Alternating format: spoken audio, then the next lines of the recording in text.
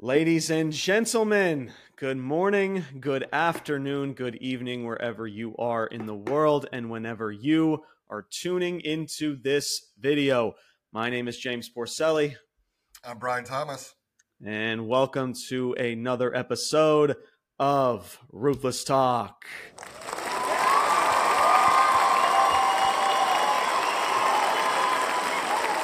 Hopefully everybody is enjoying their Labor Day weekend as we are nearing the end of the summer. We are moving into the fall and into the winter and almost close to the holidays. I mean, shoot, Brian, it's going to be here before you know it.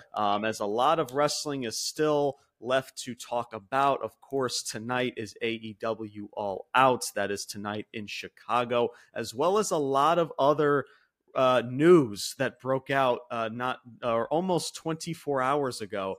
And that's CM Punk, Phil Brooks, being terminated, his contract being terminated, or in other words, being fired by All Elite Wrestling.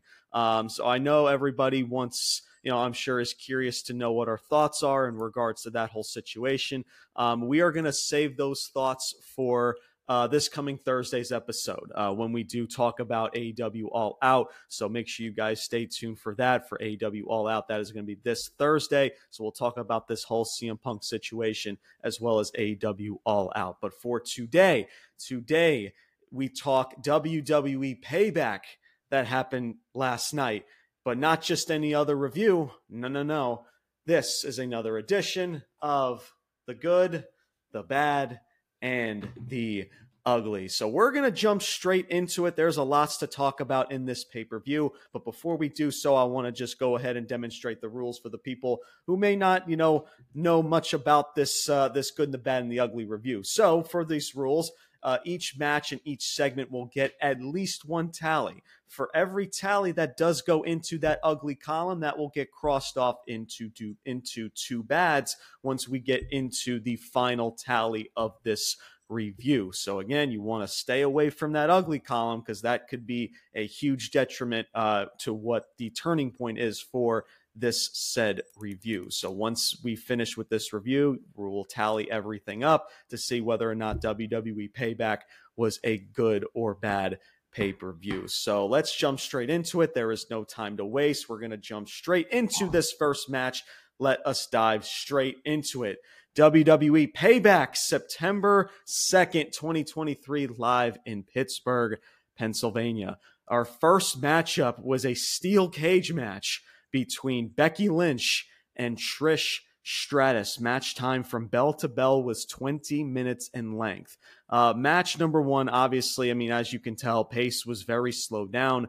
At times, I know I actually liked this match for what it was, honestly. Obviously, the pace was slowed down. It kind of took a while for the crowd to kind of get into it, but man, freaking Trish Stratus, I've said it once, and I'm going to say it again. She just continues to prove every single week how phenomenal she really is. Mm-hmm. Her and Becky Lynch as well. Like I always say, it takes two to tango. But Becky Lynch hits a twist of fate. Cole said it was like an homage to Lita. With that twist of fate, Trish Stratus kicks out. Trish Stratus hits a bulldog from the top rope, kind of a similar visual from the Falls Count Anywhere match with Zoe Starks last week on Raw. So I like that. Nice little visual there. Freaking Becky Lynch took it like a freaking champion. Trish Stratus, so now they're brawling on top of the cage. Trish Stratus at one point was legit like hanging upside down. Like that's the yoga. That's the yogi in her, Brian. I know she does like a lot of yoga, especially getting prepped for these types of matches. So that was a pretty insane visual. I think that was definitely the point where this match definitely picked up. And I definitely think, Pittsburgh definitely got more into this match as it went on. Becky Lynch hits a suplex from the top of the cage. Now that was probably the top highlight of this match. Again, man, this is Trish Stratus, a 40-plus-year-old mother, may I add, taking bumps like these. And I know there's going to be people that they don't like this feud. Their feud is just not doing it for them. And I understand where people are coming from, but man, freaking Trish Stratus deserves all my respect in the world for the amount of bumps and the amount of stuff that she's taken within this feud, especially with this, man. She was just running on all cylinders last night. as Trish Stratus tries to crawl out from out of the cage. Starks gets involved as she's trying to pull Trish Stratus out of the ring. Becky Lynch hits a manhandle slam. Zoe Starks gets into the ring as the cage was left open. She breaks up the count as Becky and Starks, they throw hands, and then Trish Stratus, that's her time, like, well, shit, this is the perfect opportunity for me to climb out this bitch and win this thing. As Lynch hits a manhandle slam to Starks, and then, Lynch catches up to Trish from the top of the cage, and then Lynch hits a manhandle slam from the top rope to Trish Stratus, and Becky Lynch wins this match. Post-match, Zoe Starks turns on Trish Stratus. So, of course, Zoe Starks, she's trying to comfort Trish Stratus, trying to be there for her, delivers a massive slap to her face. I mean, just slaps the taste off of Zoe Starks' mouth. And then Zoe Starks immediately, she approaches the cage door and she just shuts it. And then those two kind of come to blows. And then Zoe Starks hits the Z360, leaving Trish Stratus laying. Trish Stratus freaking sells it beautifully. I mean, there's been a few women as of late, Brian, that have been trying to sell that maneuver, people like Natalya and others, and it just really just doesn't come off very well. But Trish was fucking awesome the way she sold that. And so, yeah, I mean, so Zoe Starks, I guess you can say she's going into the babyface character, maybe. I don't know. Do we see Trish Stratus once again on Monday Night on Raw for tomorrow night and starting maybe this type of, feud for Zoe Starks, whenever the next pay-per-view is, maybe Fastlane or whatever. So who knows? But hey, I like the match for what it was. Obviously at the start of it, it was definitely, definitely kind of what's the word I'm looking for? Definitely took a while for, I know, a lot of people watching and a lot of people watching live to get into it, but the match got better as it went on. Becky Lynch winning, of course, is the right call. Trish Stratus and Becky Lynch did the deed. It's unfortunate, though, that this feud leading up to it, just wasn't everybody's cup of tea, especially not being at SummerSlam out of all freaking pay-per-views, and they had to kind of push this to Payback. Zoe Starks continues to, really, develop, into her own. I was skeptical of how or when they were going to do this turn, but the way they do it, I thought it was pretty darn solid. I would have maybe waited a little bit, just waited a little bit to do the turn, but the way that they did it, I'll freaking take it. It was done very well. Like I mentioned, Zoe Starks is really coming into her own lately, being a side of Trish Stratus and kind of being nudged into this feud. So I'll take that, man. So I'm just going to go ahead and get straight into my tally. And Brian, I'll send this off to you. My first tally for Trish Stratus versus Becky Lynch in a steel cage goes into the good column, man. I mean, again, nothing really bad that I can honestly say about this match at all. I mean, was it the greatest technical wrestling match? No, but again, it's a steel cage match. I don't think it has to be, especially with Trish Stratus. I mean, she continues to, even at her age, and I understand, guys, she's almost over 45, almost close to 50 years old. Still, man, you can't criticize of what Trish Stratus is doing for Becky. And again, I mean, this is a non-title feud, right? If this was like for a title, then that would be one thing to be like, okay, like what are we doing putting Trish Stratus in a title match in a steel cage? But this is something for Becky. I think that she desperately kind of needed to be away from the title picture. And yeah, I mean, it sucks that again, that the build up to this match just wasn't all there, but for what this was, it was damn solid, and props to everybody involved. So Brian, your thoughts on Becky Lynch versus Trish Stratus in the steel cage match and your tally for this match overall? I thought it was a fantastic start to the night, man. I thought the match was really good, and even with maybe a slow start, like with cage matches, I don't mind that. Like I think in a cage match it should be a little slower, just because it's in a cage. But yeah, I thought the match was fantastic. It kind of, it really picked up, when Trish was kind of hanging off of the cage, and then the superplex from the top of the cage. But that whole ending sequence with Zoe Stark coming out there, that was really, really good. And I'll even go far as to say this. You know, we talk about them. You know, they should have had this match at SummerSlam. You know, that's a WWE creative thing, but for my money, for throughout this summer, this has been one of the better feuds in WWE. Is Trish and Becky? Oh, absolutely, and, absolutely. Yeah, throughout this whole summer, it's really, really good. They've made a star, or a star in the making in Zoe. And for somebody that was there with Trish's initial run back in the Attitude Era, like I would venture to say, like, this is the best work she's ever done. Like, especially with like character work and like storytelling wise. Mm-hmm. Oh, dude, like, yeah, this whole summer, like, she showed me something that I didn't know was there with her. Like, this legitimately has been one of the better feuds to carry throughout the summer. Trish has, I think, shown me, shown the WWE universe like another, I don't know, a depth to her. Like I said, the character work and the storytelling right now, and when she's come back in this, I'd put that up against anything she did back in her prime. Yeah. Oh yeah. And you make a new star in Zoe. So yeah, all around, man. I thought the match was good. The feud has been awesome. You got a new star in Zoe. So yeah, I'm with you, man. I'm putting that in the good. And I'm also before I got to go back to that, I'm gonna put another good for Samantha Irvin, man. Dude, I gotta give a shout out to her, anytime I can. Like, I don't know what her career aspirations are, and I'm sure it's not just solely to be, a WWE ring announcer, but shit, man, at least for the next 10, 20 years, if we could just get her at least just at the pay-per-views, like to announce the superstars, man, because god damn, she's awesome. So yeah, I'm gonna give a good for her and a good for the start of the night with the match. Pretty good. Shout out to Samantha Irving. So absolutely, she is definitely phenomenal.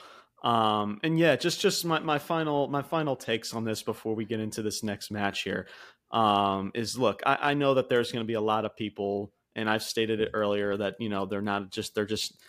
this feud is not doing it for them. They feel like that Trish Stratus is taking up TV time for other talents. But guys, think about this, right?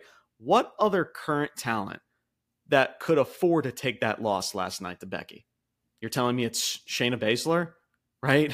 Who else? I mean, Brian, think of anybody else, right?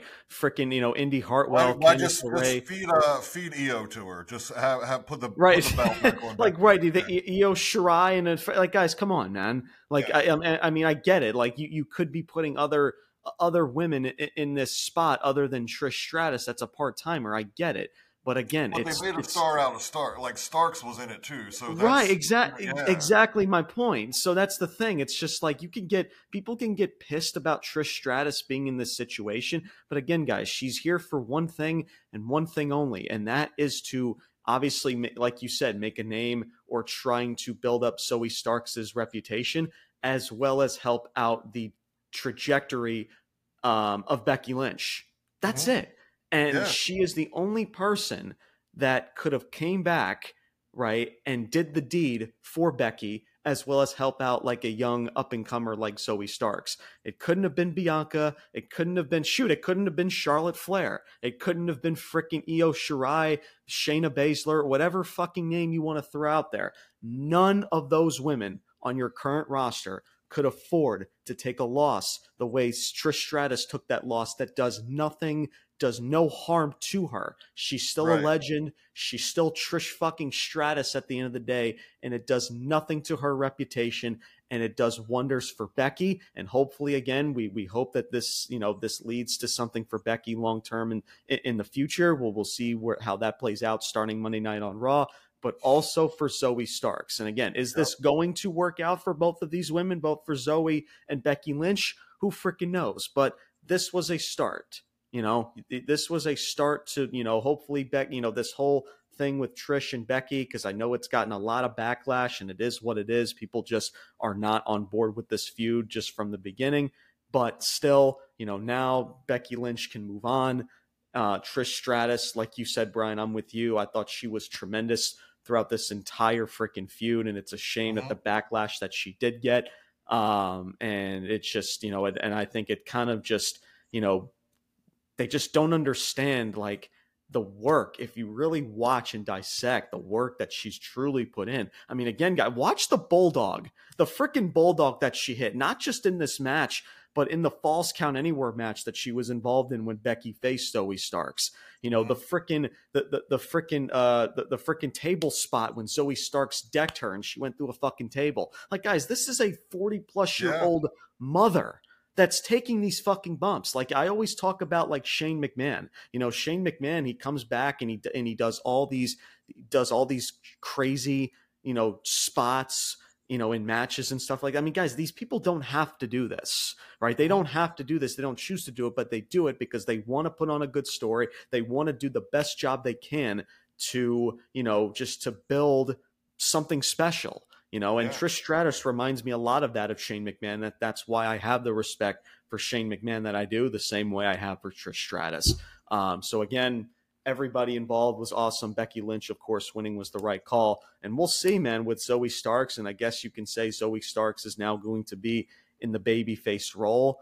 And this is definitely going to be a test to see what Zoe Starks is truly capable of. I have really, liked what I've been seeing from Starks. I think this whole feud has definitely worked wonders for her. And I think maybe working with Trish Stratus in an actual feud in a match can definitely maybe solidify her moving forward when this whole Trish Stratus thing, with this whole story, I guess if that's what you want to call it, is all said and done. So very solid start, very, very solid start to the show. Again, I can understand if people are just not on board with it, if they just weren't on board with it from the start. But hey, look, the one positive that you can say, guys, that it's done. At least between Becky and Trish, it's freaking done. But yeah, man, very solid start to the show. And again, just more good outweighed little bit of slight bad. Like you said, Brian, I like when steel cage matches, as well as matches in general, they start off a little bit slow, but again, you don't want that to drag on too much. It picked up when it needed to, and it got better as the match went on. So very solid from all women involved for sure. Up next, we have John Cena, the Invincible Man himself. He enters the ring. His music hits. He's pumping up Pittsburgh as the host of Payback, what's to come later on in the night. He states that he will be the special guest referee for LA Knight versus The Miz in that whole match later on. The Miz interrupts, and then they just go back and forth on the microphone. Cena asks Miz for advice, and freaking The Miz says, when they call you to be a merman on the newest Barbie movie, you say no. Just freaking The Miz, man. I said this before, and I said this to somebody, a listener that follow us on the Facebook group as well as the Instagram page. Of course, watches these episodes. I said, man, I've said it for years. The Miz has always been so underappreciated, man. He really, really has. Sure. I mean, this dude, what he brings to the table when he's serious and when he's treated as such, this dude is really, really fucking good. But when he's a clown and when he's just treated like a freaking jobber, then it's just like, there's only so much that the guy can freaking do. People making fun of his tiny balls and that whole shtick. But I thought that line was really freaking funny. Freaking John Cena, he's like, oh, have you got any other more advice for me or whatever? Like, The Miz is giving him advice. you need to be more involved and you need to dress the part. Dude, you're almost 50 years old and you still dress like a Teletubby. Just, I'm pretty sure The Rock made that type of dig, but still, it was still pretty darn funny. And then, but yeah, so they freaking continue to go back and forth. Exchange some more words, and LA Knight hits the ring, and then that's when we start this match off, as it's LA Knight versus The Miz with special guest referee John Cena. Match time from bell to bell was 15 minutes in length. The Miz attempts to walk away, and then LA Knight says, nah, and he brings him back into the ring. Cena pushes both the Miz and LA Knight for not getting out of the ring corner for a count of 5, as he pushes them and shoves them back. Like, I told you, hey, I'm the referee, you need to back out the count of 5. So they have those little interactions throughout the match. So, which again, I thought was, a little nice touch, and I'll get more into Cena being involved to this in just a second here. But, so freaking the Miz tries to hold on to the rope. So he's in a roll up position trying to hold on to the rope. Again, John Cena just kicks freaking Miz's hand off, and they go at it once again. And then Miz hits a skull crushing finale after a slight distraction between LA Knight and Cena.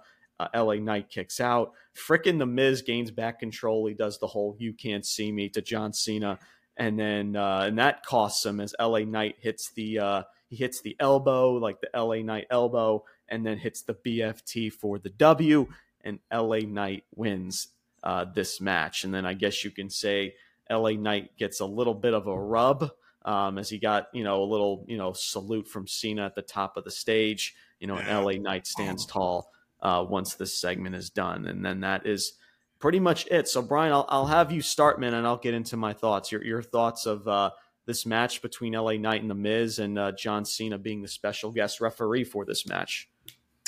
Again, I mean, I thought another entertaining match. Of course, LA Knight was going to win. I mean, the dude, we've talked about this for months now. I mean, he's on a path right now. So, but yeah, I'll say this about The Miz, man. You're right. And I've said it before. The dude will never get the respect and the credit, within the wrestling world that he's really earned, just simply because of where he came from, where he started. And that's unfortunate because, was it last week when he came out as LA Knight and cut the promo? I mean, dude, the last 2 weeks, if you get peak Miz, that's who he is. That's how good he can be. And you go back and he's done, he's dressed like Hogan. I think he's dressed like HBK. And The Rock, done all their sticks. And he's fucking good, man. He really, really is. Absolutely. So yeah, that being said, I mean, the whole the promo, before the match between him and Cena, I mean, that was entertaining. Even Cena coming back in this role as the guest or the host and the referee,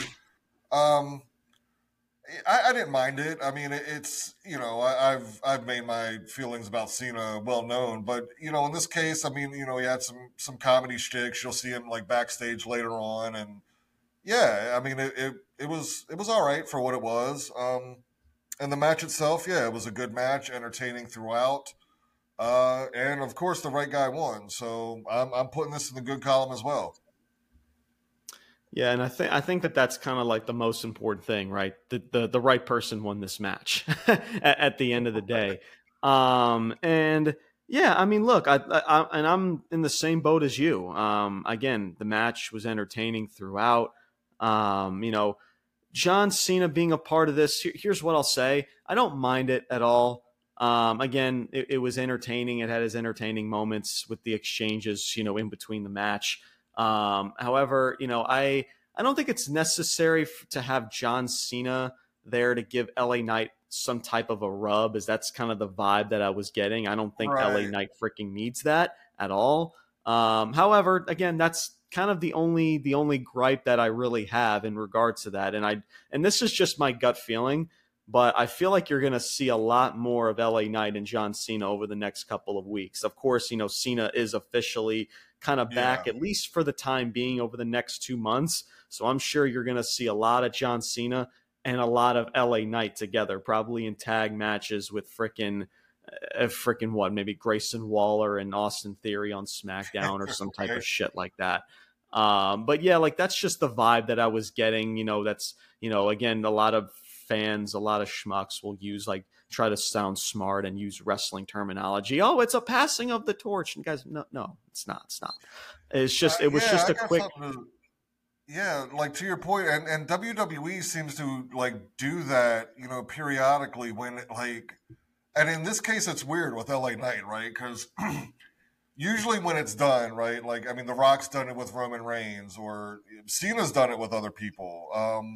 Just Austin Theory last year, if I remember correctly. I can't remember if he raised his hand or probably didn't do that. But anyway, the point being, like, LA Knight was never WWE's guy. I mean, that's just reality, right? And so now to have Cena out there kind of giving him that rub, oh, now we endorse LA Knight. Well, you didn't fucking need to endorse him, because he's already had the crowd chanting for the past 9 months. Like, it's kind of, it wasn't necessary. Like, you don't need a rub from John Cena. Just let the star be the star, and you don't. It's almost like the WWE telling us, like, hey, remember when the Rock was the guy and Cena was the guy, and now they have to, and we have to let you know, now we approve of LA Knight. Like, get the fuck out of here. It's fucking bullshit. Yeah, I mean, it's just, again, that's just the vibe that I was getting, at least from what WWE for sure. is That was trying definitely to do. The intent. Yeah. Yeah, is definitely like, oh, here's a quick rub. Let's use John Cena to give LA Knight the rub. And again, he doesn't fucking need that shit at all. Again, but that's the only gripe that I really have. And at the end of the day, Brian, like I said at the start of it, the right person won. LA Knight needs to continue to rack up W's. I thought, again, and this was obvious also leading up to the match. This was kind of one of the few matches on this card that actually had some excitement leading up to it, that actually had some feel from the back and forths that both The Miz and LA Knight have had over the past several weeks. And of course, like I said, the right person won. So there's really nothing, I guess you could say, negative or bad about this whole situation. So I'm going to reveal my tally for this match. LA Knight versus The Miz goes into the good column. So, and I'm pretty sure, Brian, that's what you have as well. As so far, all the tallies so far up to this moment are in the good column. And that's what I was thinking too, as I'm taking my notes, is obviously, of course, guys, when I go through my notes here, I always, I always kind of dissect to know ahead of time when we do record shows like this, like, okay, this was a good in a good column. This was also a good in the good column. And going into this next match, I'm thinking, man, so far we got a decent little pay-per-view going. And that's when I hear, Brian, A-Town down. And that's when I immediately wanted to put 10 fucking uglies onto this fucking board. As our next match, with all that being said, our next match was Rey Mysterio versus Austin Theory for the United States Championship. As this match, I guess, was sponsored by Cinnamon Toast Crunch, as there was a bunch of Cinnamon Toast Crunch fucking shit for a title match. Yeah, I mean, I guess I don't know if that's the power of Endeavor and wanting to, sponsor freaking all of their marketing, all their sponsorships and whatnot. But who knows? Theory tries to rip Mysterio's mask off during this match. Rey Mysterio hits the 619. Theory gets the knees up from the splash, goes for the A-Town down, counters that. Mysterio counters that. Mysterio rolls up Austin Theory. Oh, scratch that. Mysterio wins this match via the awe-inspiring, the ultra, and Brian, I do mean the ultra, devastating. It's terrifying. The roll-up finish. And yes, Brian, it was fucking terrible. Before I give my tally, man, look, here's what I'll say. And, we had Katie Trey come on to the show just a couple days ago, and he talked about, Rey Mysterio and him being a fan of Rey Mysterio.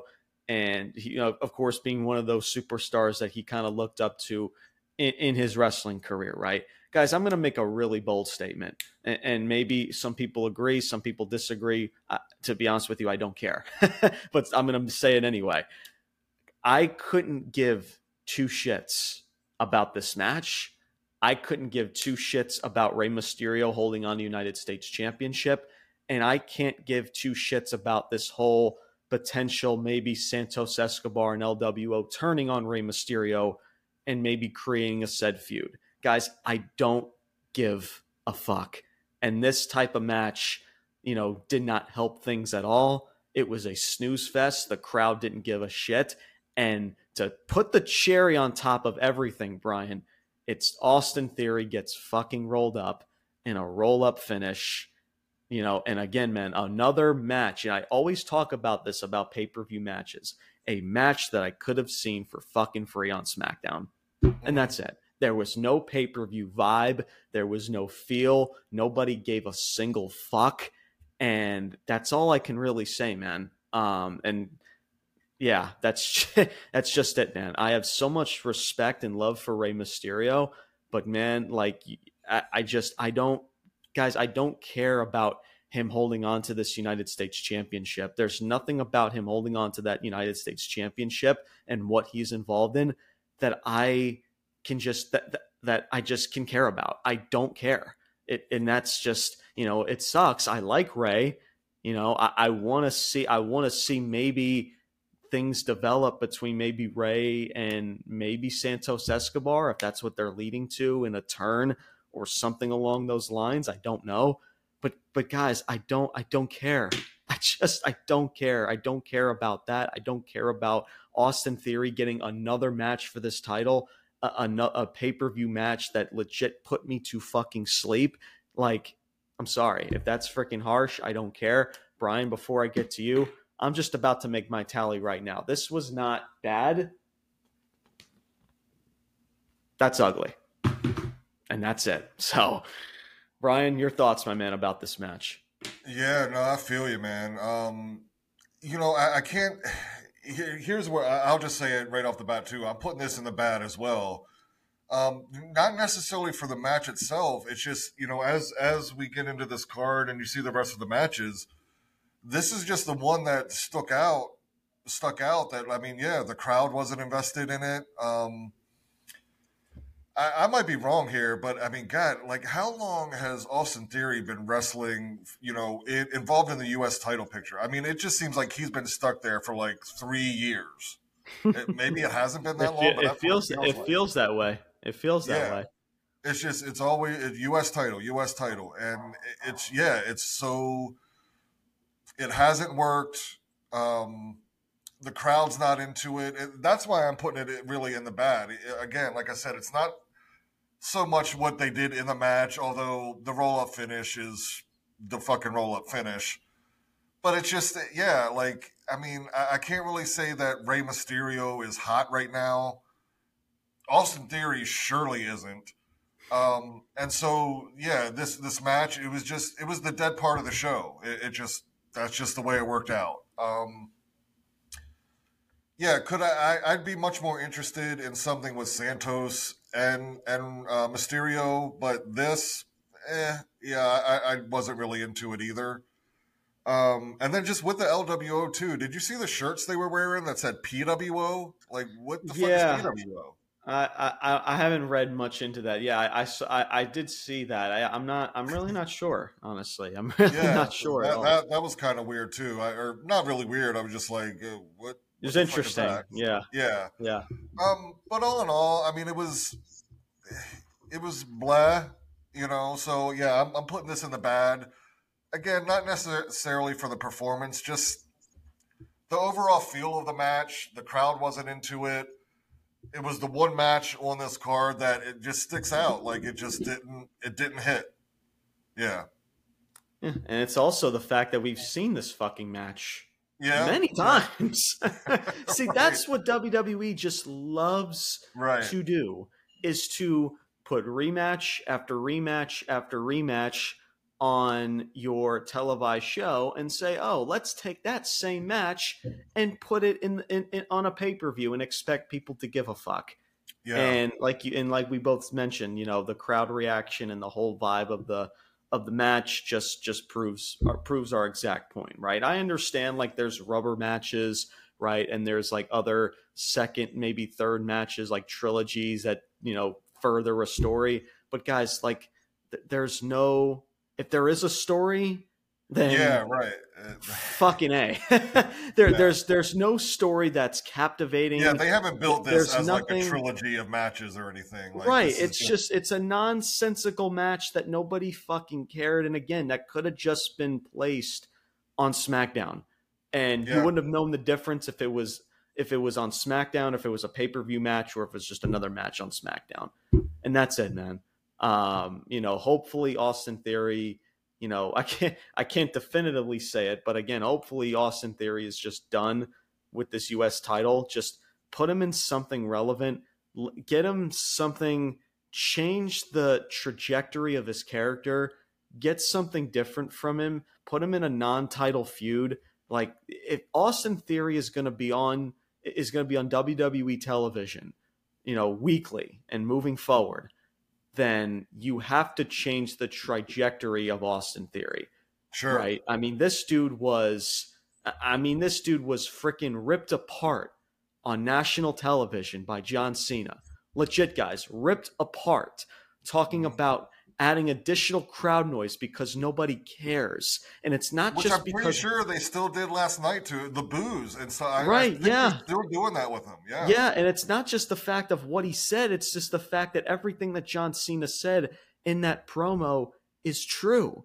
Everything that he said about that promo was true. And it's just overly exposed the kid. And something has to change for Theory if fans really want to gravitate towards this dude, right? This dude can't just be thrown into with, I don't know, because I can see it happening as well, thrown together with freaking Grayson Waller in a tag team and think like, oh, that's something different. He's in a tag team. No, this character, this regime of Austin Theory needs to fucking change yesterday. Seriously. When we've mentioned, with the like Raw stars, like going back to NXT, and like some of them make sense, some of them don't. Austin Theory is one that would make sense, like for him to go back to NXT, reinvent himself, and see where we go from there. Because this isn't working. Yeah, no, absolutely. I mean, no doubt, regardless of what they do, or how they go about things, it just needs to change, man. Whether that's just going back to the drawing board or just keeping them off just television for a little bit and just working behind the scenes or something, just try to really get something different going. Maybe talk, what freaking Triple H, freaking any type of creative suit and tie back there. Like, I mean, it's just, it's got to happen, man. I mean, it's just, and even not just for Austin Theory, because I can't really imagine deep down how Austin Theory truly feels, especially after that promo that was cut by Cena face to face in the middle of the ring. Sure. But Triple H and these suits and ties back there that just can live with themselves, throwing a guy like Austin Theory week after week and expect any different type of result. Like, it doesn't make any fucking sense. It just doesn't. And that's it, man. I've been trying to give the dude a chance. And again, it's some of it is no fault. All of it is all of his fault to his own, but still things have got to change now or it's never going to. And that's just really it. So up next, our next match is a street fight for the undisputed tag team titles. This was Sami Zayn and Kevin Owens versus Finn Balor and Damian Priest of the Judgment Day. All four men just go right after each other, right from the jump when the bell rings. Finn Balor takes some terrible towels because they're from Pittsburgh underneath the ring, and he just steps on them and shit, getting some good heel heat there, at least briefly, some good heel heat. Kevin Owens, he takes off his shirt and he wears a Terry Funk shirt. So he's like, they're beating up Finn Balor with like a trash can over his head as they're wailing kendo sticks to Finn Balor. I mean, that's a Terry Funk spot right there. The trash can over the head. And I really love that spot, man. That was really awesome with the Terry Funk tribute there. So that was really, really cool during the match. The fight then breaks out through the crowd. Dominic Mysterio gets involved. They gain the upper hand. Kevin Owens and Sami Zayn. So there was like a camera shot that was on all members of the Judgment Day, and then it just pans over to Kevin Owens and Sami Zayn, and they're legit dressed up like hockey players. They got freaking hockey sticks, and they're in the Pittsburgh Penguins attire. I actually thought it was pretty freaking funny. And then they ended up, and they just freaking start wailing on the Judgment Day with the kendo or with the hockey sticks. And again, wearing the freaking jerseys and stuff. And again, they're Pittsburgh. They're the baby faces. It gets, and again, little things like that, like Pittsburgh Penguins. It's a big hockey. It's a big sports town. So I like that, man. I like those little details like that, so especially in a street fight, to where, yes, professional wrestling, even though we want it to make sense and we want it to do all these other things, but it is zany, it is quirky, and do things like that. It fits, especially in a street fight. So I did like that at that point of the match. Zayn hits a blue thunder bomb onto a pile of chairs. This was when they got back into the ring.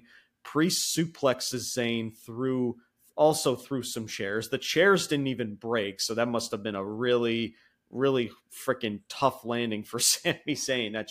That made my back hurt just watching it, as the chairs didn't even break through. The fight escalates through the crowd once again, as they go to the kickoff show desk. So they're rolling through the kickoff show desk where, WWE does their pre-show or whatever. And then that's once again, Dominic Mysterio got involved once again. Freaking Kevin Owens hits a swanton through a table onto Dominic. So he's he's in the crowd. He's like hanging on to a railing, like a railing from the front, or in the audience, just a railing, like a guard railing from the crowd. And he dives off of it and does a swanton. He almost missed the swanton. He actually almost really missed. That could have been really, really bad, but he got at least a good amount of it through the table. He got enough. Let's just say he got enough. That's right. Through the table, at least for the time being. That took Kevin Owens out and pretty much took Dominic completely out of at least the situation. As Sami Zayn knocks Balor through a table onto the outside, Kevin Owens stuns Priest, followed by a Helluva kick. And then so Sami Zayn, he hits the Helluva kick, goes for the cover, and JD McDonough pulls Zayn off of the covers. JD McDonough gets involved. Freaking Kevin Owens hits a pop-up powerbomb to JD McDonough. Again, the table doesn't even break, so it stays sturdy. And again, it just looks so freaking rough when tables and stuff like that just don't break. But hey, props to JD McDonough. He took it like a champion. And then that's when Rhea Ripley gets involved. Rhea Ripley just comes out of nowhere and spears Kevin Owens through the barricade. Sami Zayn then goes for another Helluva kick to Balor. Dominic breaks up the count, or breaks up the pinfall, using the briefcase, using Damian Priest's Money in the Bank briefcase. And then just with one good arm, Balor places the cover over Sami Zayn, and Balor and Damian Priest, Finn Balor and Damian Priest, are your new WWE Undisputed Tag Team Champions, as the Judgment Day at the top of the stage with all the gold in hand, as well as a briefcase, as they are on the top. They are on top of the WWE mountain right now. At least that's what WWE wants you to paint that picture of, as they run not just Monday Night Raw, but the entire WWE. And of course, you have Sami Zayn and Kevin Owens just in distraught.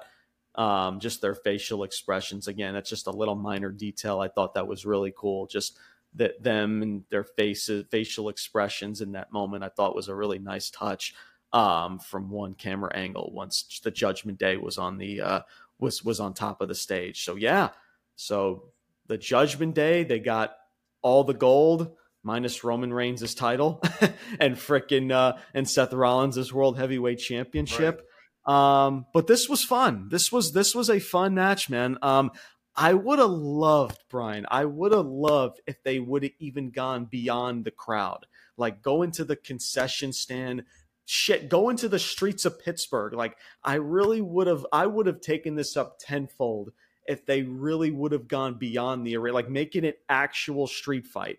But, but honestly, that's the only gripe I have with it.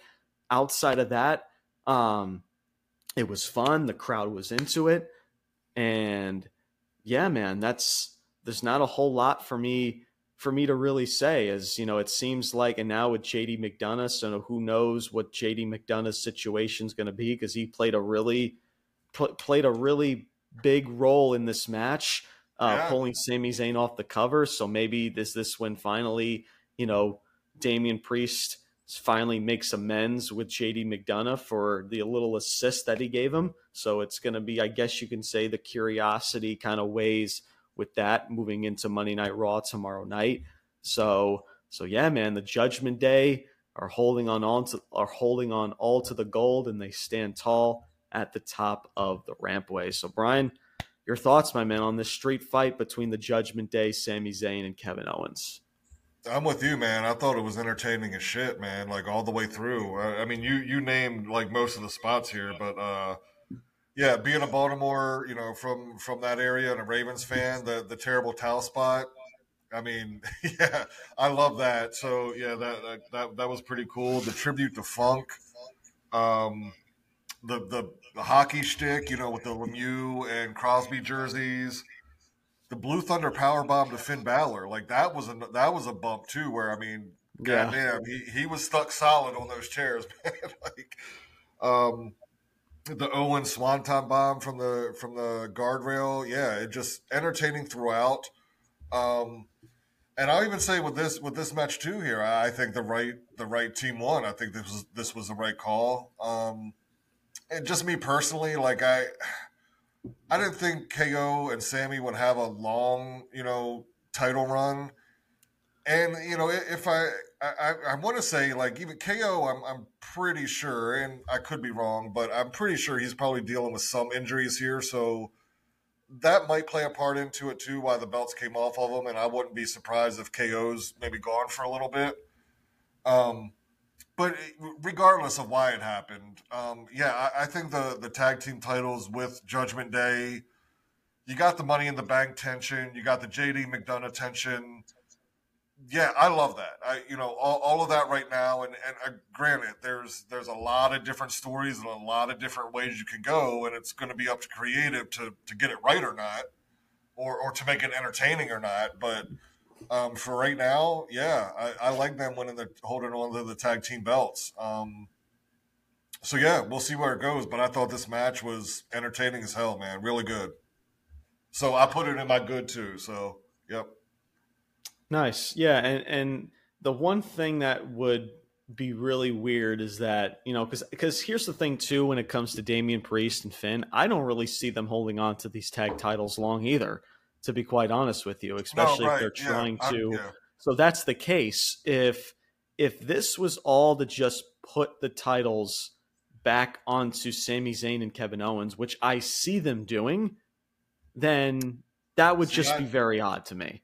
So that's the only gripe that I would have, at least moving forward, and what this is leading to. If Sami Zayn and Kevin Owens gets a rematch and they win back the titles, and I'm like, okay, then what was the point of taking those titles off of them? As solid as a match as it was, like, not even a month or so later, they got the titles right back, and I'm like, all right, now, and again, for story purposes, I would understand what they're trying to do. But again, I always talk about the prestige of the titles. Playing flip-flop with the titles like that, just not a fan of. And I don't know. Part of me I don't think KO and Sammy are winning those back. I think they're probably. I mean, I freaking hope so. Yeah. Singles. Yeah, I mean, I'd freaking hope so. But I mean, that's just my gut feeling. I hope I'm wrong. Maybe this is a way for finally Kevin Owens and Sami Zayn to go back as singles competitors.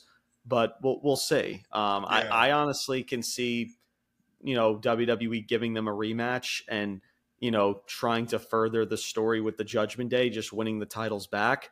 Again, that's just my gut feeling. I hope I'm wrong with that. But that's the only gripe I would have moving forward with this title change, if that makes sense. Because again, I don't see them holding on to these titles for that long. And if they are going to lose these titles, and if it's not going back to Kevin Owens and Sami Zayn, then who is it going to be? And that's going to be the $1 million question. Does it go to the LWO? That would be, I don't know. That would just be weird. They feel like a bunch of fucking losers, by the way. That's no shade to the LWO. I mean, shoot, frickin' Rey Mysterio and Santos, they lost a tag match, and then the other members of LWO also lost a match later on that night on SmackDown. This again was from last week's SmackDown. So if you're going to give the titles to a team like LWO, that would just be fucking weird because they have not felt important or dominant at all. So who would you give these titles to?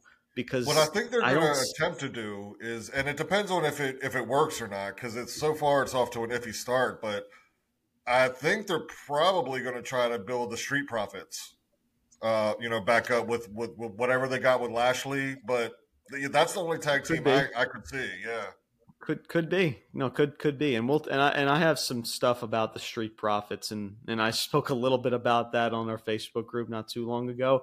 But I'll save that for our next SmackDown review moving forward, as I'm sure there'll be in another big segment or another some type of match moving forward on SmackDown this coming SmackDown. So I'll save that. But yeah, man, for what this match was, damn entertaining, damn solid. I wish they would have gotten had a little bit more fun with it and really gotten like out of the arena and really would have made it like a really like a legit street fight. Go into the concession stand, kind of similar to what Becky and Zoe Starks did not too long ago. But hey, man, overall, damn entertaining, damn solid. Crowd was into it, all that jazz. And I'm gonna say this, Brian. I don't just have one good. I have two. That was damn good, man. Really, that was great. Seriously, just everybody involved, did their part. The moment from the Judgment Day standing tall, and the moment of Sami Zayn and Kevin Owens in the ring, those little minor details of victory and defeat, right?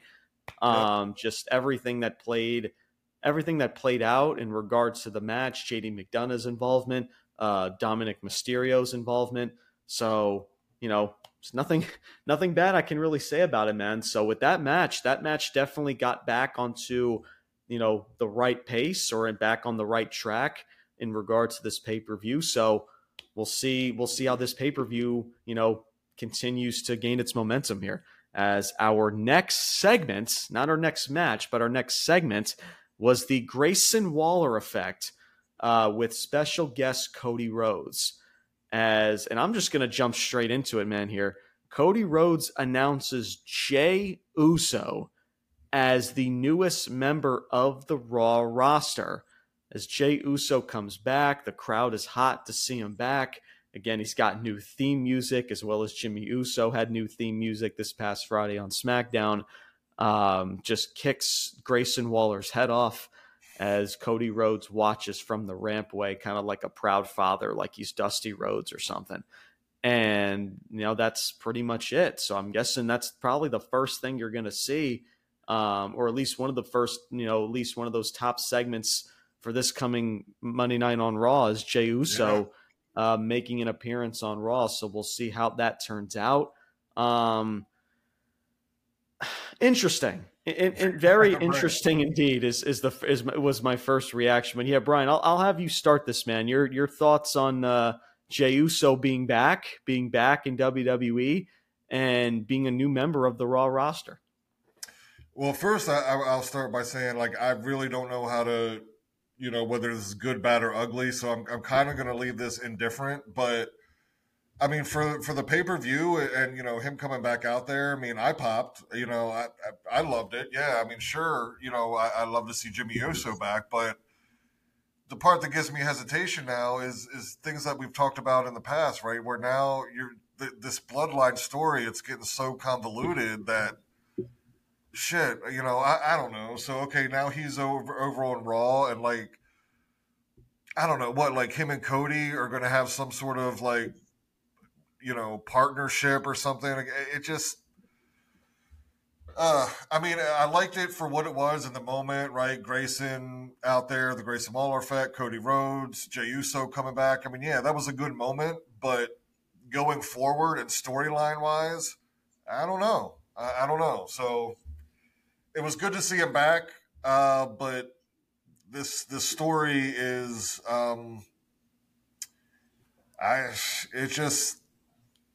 I don't have the words for it, man. It's not as hot as it was. It should have ended by now. So, yeah, I don't know.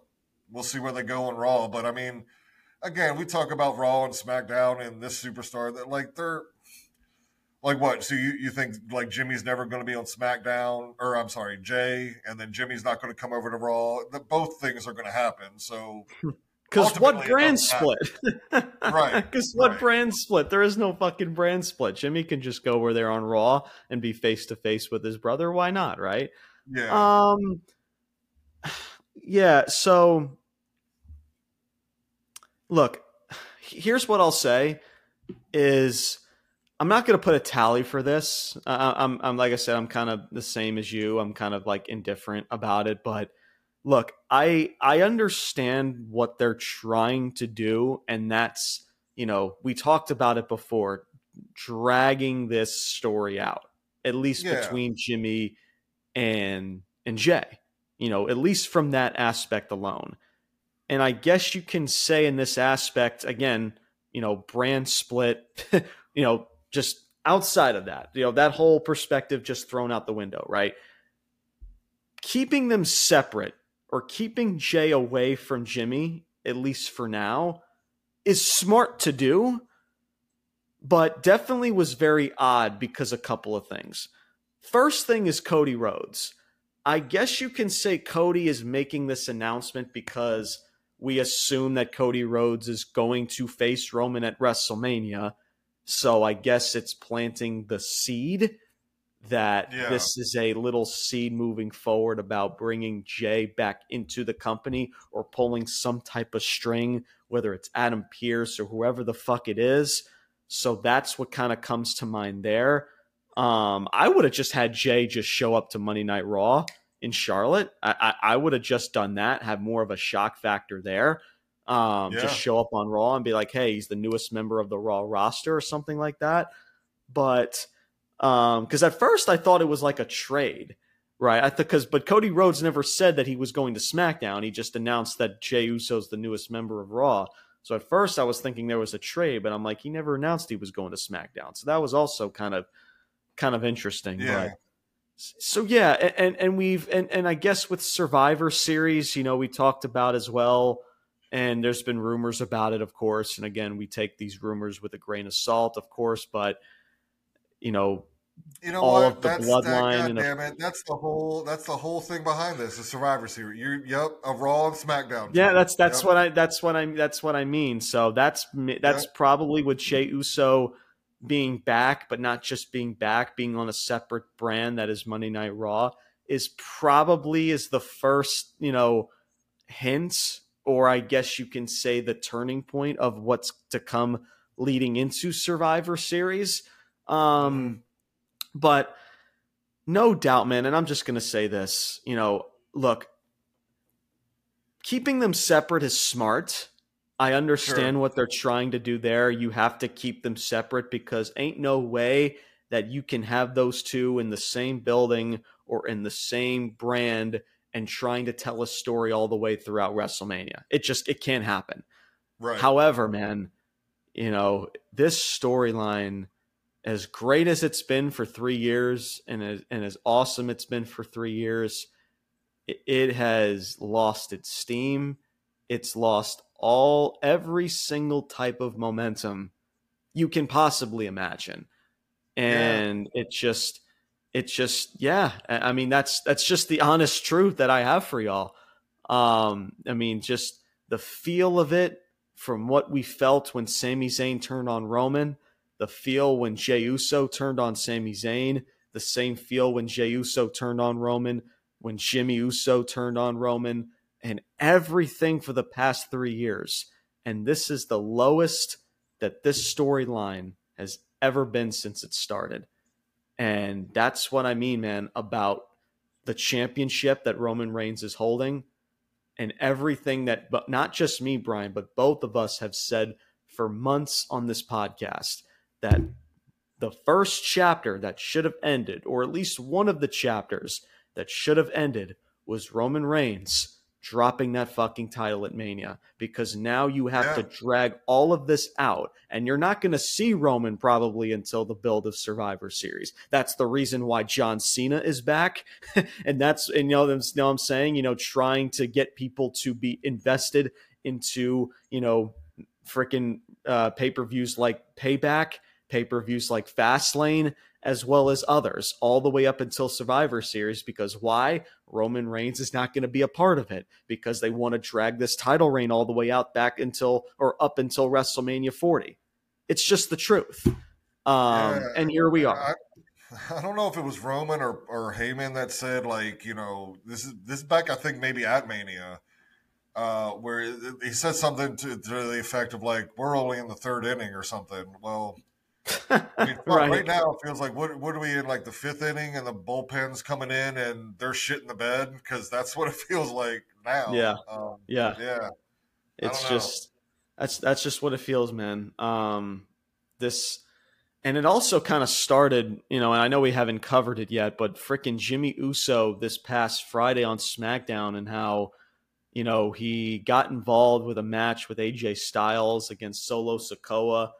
And at the end of the night, it's Jimmy Uso, like, putting up the one, like, wanting to rejoin the faction. And that's where I'm like, hold the fuck up. So Jimmy Uso, guys, was the first to initiate this turn with Jimmy or with Jay. And now all of a sudden he talks about, he cost his brother the title, the match. He cost his brother the title because he doesn't want his brother to turn into Roman Reigns, a vindictive manipulator like Roman Reigns. And now he throws up the one hinting that he wants to rejoin Solo and Heyman in the bloodline. What the fuck are we doing, guys? It does make it fucking make sense. So, and that's, Brian, you, and I know, I saw the writing on the wall, but you were the first to kind of like really just hammer it home. And, and it started at SummerSlam when this whole Jimmy and Jay split kind of started. But now the writing is truly on the wall after this Friday on SmackDown. And now Jey Uso's going to Raw. Could that be a good thing? Could they get back on track and maybe could work out? Yeah, who knows? But, but that's the only way, Brian, that I can, see things somewhat playing out if you're trying to drag this out to Mania. And that's really it. So, but we'll see. We'll see. I'm sure, like I said, with LA Knight and John Cena, you're going to get a bunch of crazy tag matches with frickin' Cody and Jey Uso. Maybe you get one with Jey Uso and Cody versus fucking, I don't know, the Judgment Day. Because frickin' Monday Night Raw just loves to end the night with tag matches, right? All the time. So who frickin' knows, man? So they'll probably try to drag that out, being involved with Cody and on Raw, and then by the time they get to Survivor Series, they'll, I guess you can say, resume that feud or whatever the bloodline is trying to tell with Jay. Who knows, man? Keeping them separate is smart, but the way we've gotten up to this point is definitely odd. It's very odd, and it's concerning. I said it at SummerSlam, Brian. You said it at SummerSlam. It's very, very concerning to where things could get ridiculous and things can just get off the rails really fucking quick. And that's kind of seems like where we're at right now. So, but we shall see as we move forward into Raw, as well as getting closer into the fall and leading to Survivor Series. So we shall see. Up next, we have Rhea Ripley versus Raquel Rodriguez for the WWE Women's World Title. Match time in length was 18 minutes. So, hey, they gave these two women some time. I was concerned how much time these women were actually going to get, but they did get a decent amount of time. So the match was slow pace, which I liked, but it was pretty much a slow pace throughout the entire match, as the crowd just never got into it. This match just seemed to kind of drag on and just never really gotten things into high gear. As Dominic got involved, the only real moment was Raquel power slamming Dominic. That was the really only highlight that I can honestly give you in this match. I mean, the match itself, right? The match itself was fine. There was one little botch where Raquel tried to power bomb Rhea, and she kind of like stumbled in her feet. She like lost her footing, and she almost dropped Rhea as well as herself. But outside of that, I mean, it was a solid match, but man, just the build up to it. I mean, guys, the build up to this match was the fact that Rhea's explanation of feuding with Raquel or being in Raquel's business because Raquel has been in Rhea's business when frickin' it's been Rhea being involved in Raquel Rodriguez's business. So this entire story has been fucking weird. There's been, I mean, this title reign from Rhea, as much as we love Rhea, she was showing love to China, by the way, with her fucking ring gear. I mean, she was looking damn good last night. And yeah, the match was fine, but again, I said this about Ray and Austin Theory. This just felt the match that just was not pay-per-view type of feels, and just did not kick anything into high gear. And it just was hard to really get into this match. Yes, Rhea Ripley winning was the right call as she won via the Riptide and collected the W. No doubt it was the right call. I mean, you're not going to lose to Raquel. I know, guys, we like Raquel. There's potential in the woman, but now is not the time to throw a women's world title on her and beating Rhea fucking Ripley out of all people. Guys, stop. But yeah, I mean, look, I'm not going to rip this apart because these two women went out there and they did the best they could for what they were given in this match. But I mean, guys, go back and watch it yourself. The crowd didn't really care. Again, the biggest pop maybe was probably Dominic getting power bombed. And that was it at the end of the day. So Brian, your overall thoughts of this women's world title match between Rhea Ripley and Raquel Rodriguez. I actually liked the match, but I hear what you're saying. I mean, the build was shitty, or what semblance of a build there was. But I actually thought, yeah, like you said, the match was actually pretty decent. The one thing that stuck out to me really, and, again, could be wrong here, just kind of like as I'm watching, you said, because I was thinking, I was like, damn, they're going like 20, 25 minutes here. What did they go, 18, you said? 18 minutes from bell to bell. Yeah, so I'm just thinking, now, of course, they have house shows and whatever, and I'm sure, they're out there, but any Monday or Friday night, right? When's the last time, well, first, Raquel's never, at least on TV, been in a 20-minute match. When's the last time Rhea Ripley was in a singles 20-minute match? So I kind of noticed like about 3/4 of the way through, man, it just looked like both women they were exhausted. Like, they had given, they were just spent. And that's, I'm not like knocking their condition or anything. I'm sure they're in phenomenal condition.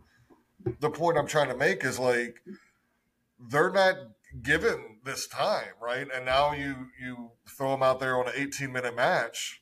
And yeah, like, I don't know if they just got spent, got winded, but it definitely, like the powerbomb spot you were talking about, like, I think that was just like pure exhaustion. Like, she just couldn't hold her up. Mm-hmm. But, that being said, I did think it was a good match. The whole Raquel thing, like, I mean, yeah, she's young, but she's the only one within WWE. Well, except Shayna Baszler, but they haven't booked it as such yet. But those are probably the only two that can match the physicality of Rhea Ripley. So I get why she's in there. She did some impressive shit on Rhea Ripley, things that like no other woman is able to do to Rhea Ripley. So yeah, all in all, I thought it was good. It just, I think by the end, I think, and kudos to them, because I think they just really left it all out there and were fucking exhausted. At least that's what it looked like. But overall, I thought it was pretty good. Yeah, and like I said earlier, I mean the match itself was fine for what it was. It was just, and maybe and I don't know if it's again the fact of just how the match how this match was booked going into it, Sure. or just the fact of how Rhea Ripley's title reign has been built up until this point, but especially also being on NXT a lot lately and just, Yeah. I guess, trying to build up NXT ratings. But I mean, to me, and we've said it, Brian, before about NXT, it's like it's not doing anything for the women or any member of the NXT roster doing any favors for Rhea Ripley being on there. Yeah. So look, I'm going to give my tally here for this match. It's not going to go in the ugly, guys. I'm not that fucking cruel. I'm not gonna be that cruel. But guys, I can't put this into the good. Guys, I can't. It's just, Rhea Ripley winning. Yes, it's the right call. I understand that the match was fine for what it was, but again, there was no feel. The match never really picked up until Dominic got into the match, and that's it, man. It never screamed pay-per-view worthy to me about this match. And that's the thing too, Brian. I really feel like if you really put thought and effort into these two in a feud, it could really be good. I truly feel that way. Yeah. But unfortunately, this is what we got. And because of that, this match is going into the bad column, unfortunately. Again, I don't want to have to do that. But that's just where I came to with it. I would have put it into the good if A, there was proper build going into this match, and B, we've gotten maybe something after the match to get us maybe excited about Rhea's title reign. Something happens after the match with Rhea or with Raquel, something to get us exciting moving forward. But it's just Rhea winning the match, and that was it.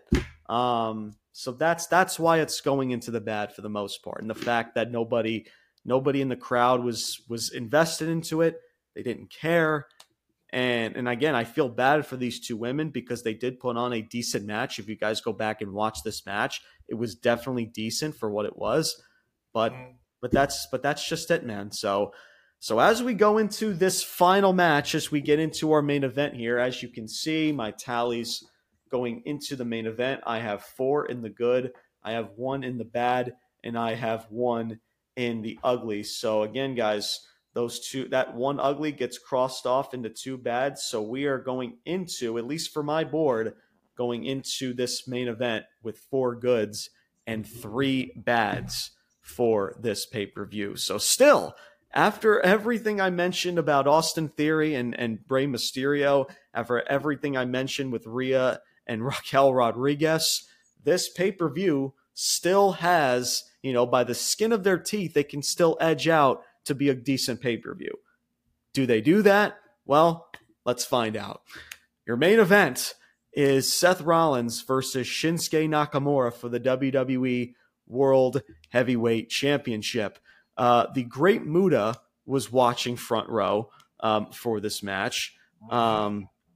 Shinsuke, pretty much the entire match, Shinsuke was targeting Rollins' injured back, as I guess that's, pretty much the story that they're telling. Rollins has an injured back.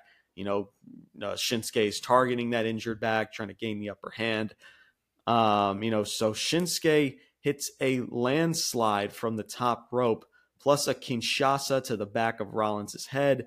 Rollins hits a pedigree, and then Rollins hits a stomp after a few counters. Rollins hits a stomp, not even a running stomp. It was just kind of like a nonchalant type of stomp to Shinsuke Nakamura.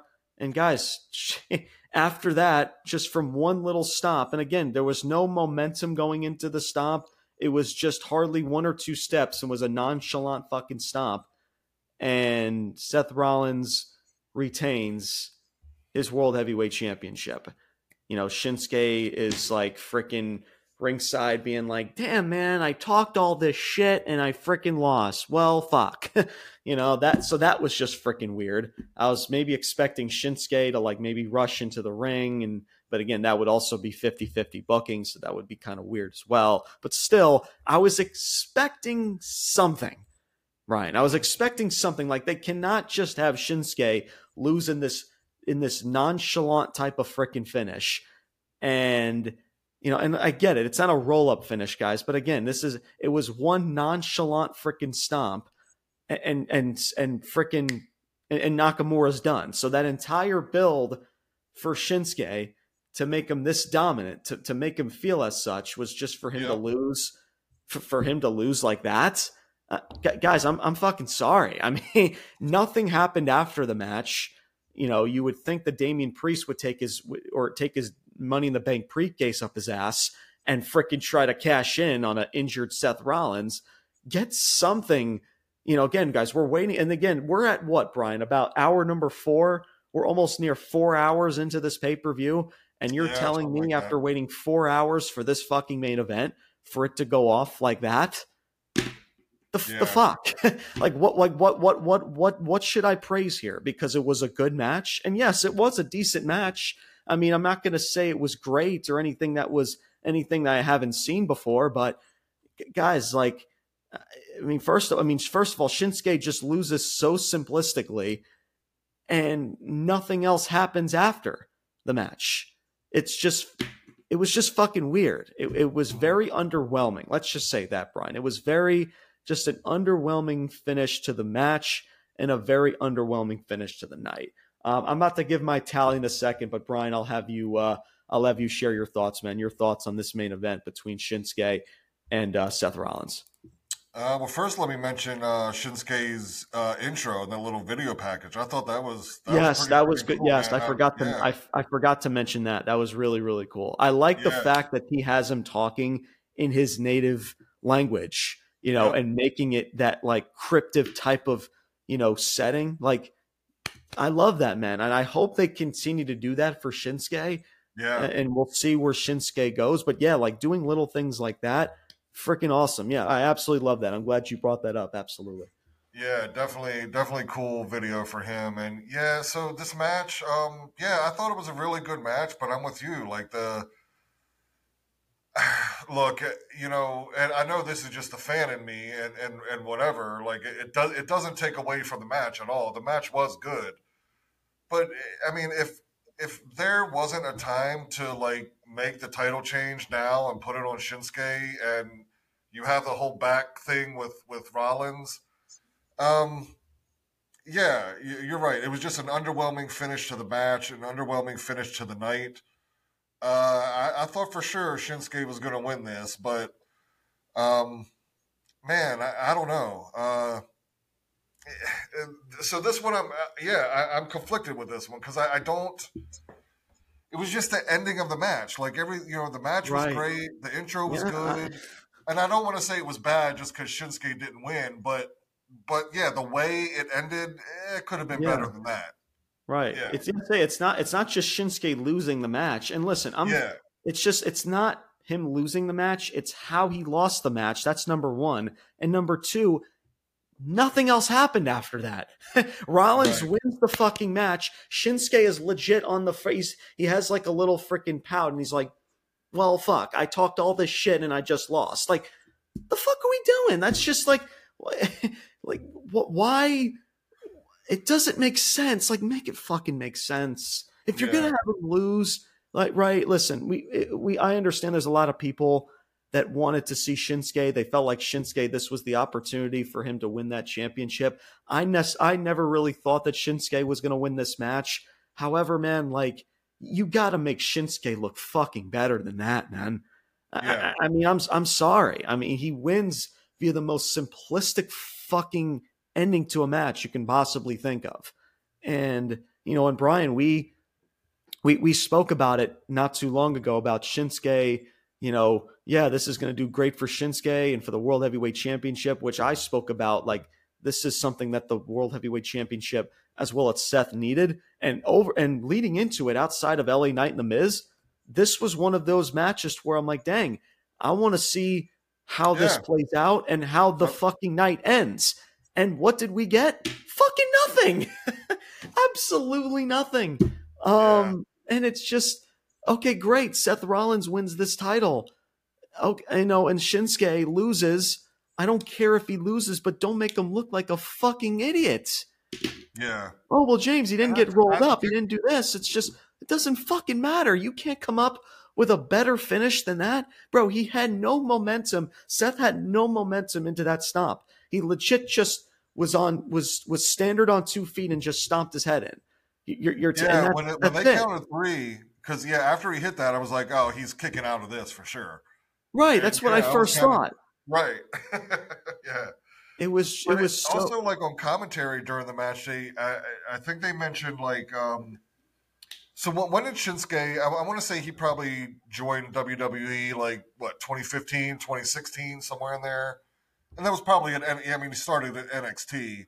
Yeah, like around 2015, 2016, yeah, somewhere around there. Yeah. So this was the first time, and now granted, not that many people can get these spots, but this is the first time he's ever main evented a pay-per-view event since he's been with WWE.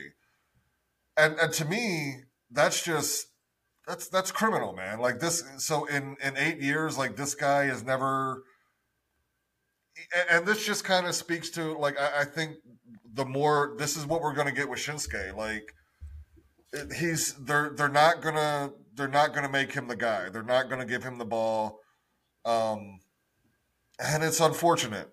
I mean, because I don't know. It's just one of those things where he's not a WWE made guy, and simply for that reason alone, he's never going to get the shine, and that's bullshit. But it is what it is.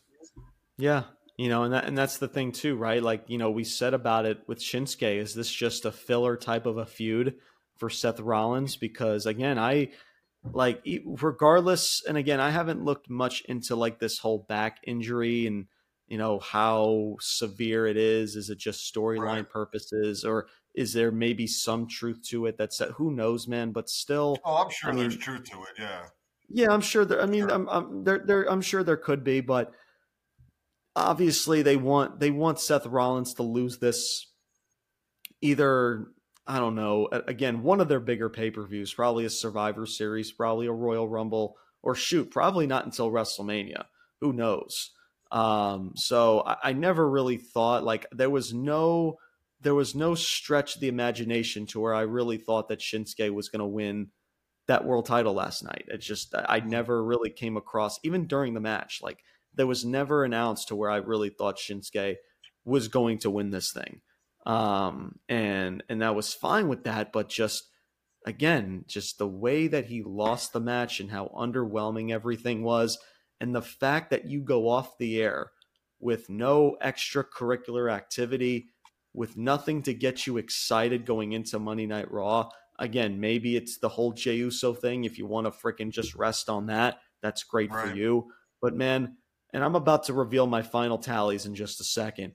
I don't give a fuck if this is Payback, SummerSlam, WrestleMania, the Royal Rumble, you name it, man. When it comes to a pay-per-view, like, you have to make this show feel and go off the air like a legit pay-per-view. Just because it's Payback and it's one of these, what do people call it, Brian? Like a low tier type of pay-per-view or something like that. To me, it's not an excuse, man. Like, this is a pay-per-view that you have to put your time and effort into it. Just because it's Payback and it's not a fucking WrestleMania or a SummerSlam or hell, even like a freaking a Royal Rumble or a Survivor Series. To me, that's not an excuse. Customers to pay for it, right?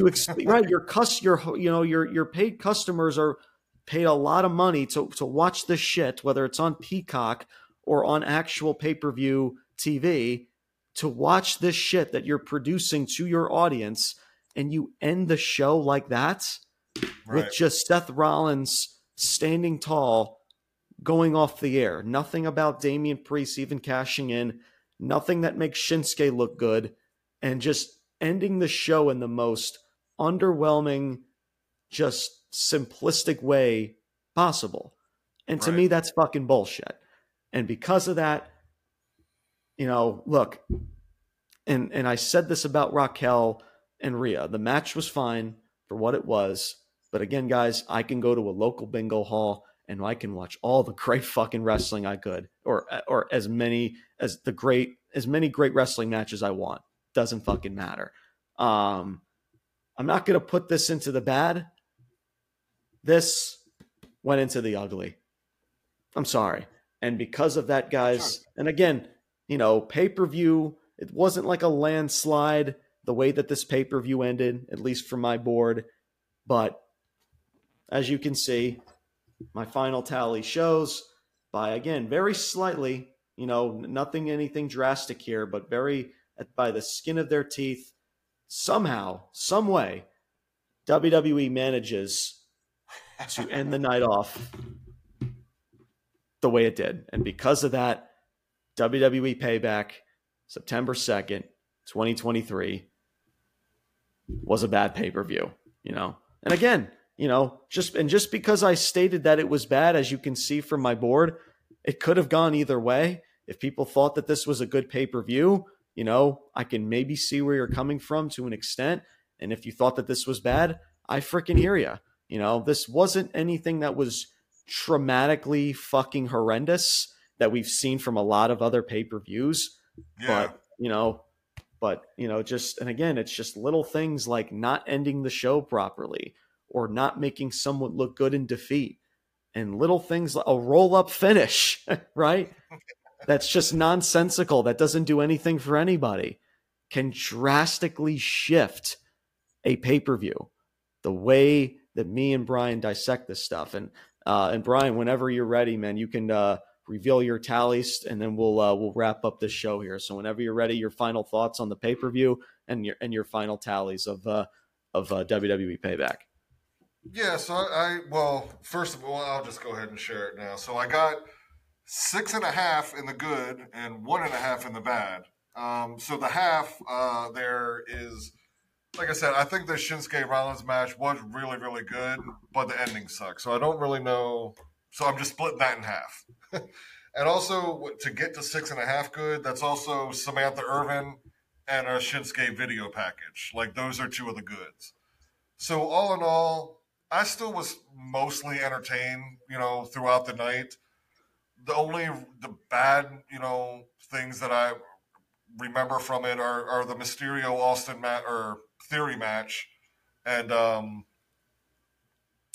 just the way this kind of ended at, towards the end of the night. So that being said, I wasn't like impressed. It wasn't great. I was just there was a lot to be entertained by.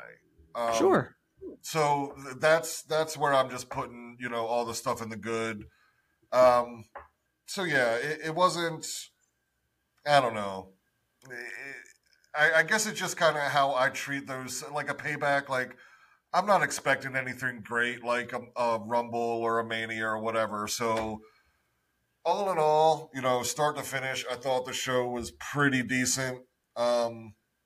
It could have ended a couple different ways in a couple matches, but all in all, I'll take it. Yeah, no, and I definitely hear where you're coming from. If that's what people want to feel about this pay-per-view, then that's totally fine. But if a lot of people know me, man, I dissect these shows as fair and as honest as I can be, and this board is as fair and as honest that I can be. I just have seen better pay-per-views. I've seen better work than what this company should and could be.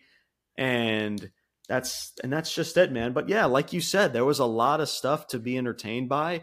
Like we said, the steel cage match from the women, the tag match, the street fight was definitely, I put that as a great in this column. So yeah, no doubt, was definitely, again, it could have gone either way, but it's always the little things, man. It's not just the matches itself, but it's just the little things that what WWE just loves to fucking do, that just loves to just turn shit like this into the completely opposite direction. Yeah. And that's just it. And then if I'm not fair, if I'm not honest to everybody, then again, I feel like I shouldn't have this platform. You guys know me. I've said it before. But again, if you feel like that this was a decent pay-per-view, like I said, there was a lot of stuff to be entertained by. With Jey Uso, I'm sure a lot of people are excited to see Jey Uso back and see what he has in store on Monday nights. So we'll see, man. We shall see moving forward, because that's another different story as well outside of this pay-per-view, to see where things move forward starting Monday night on Raw tomorrow night.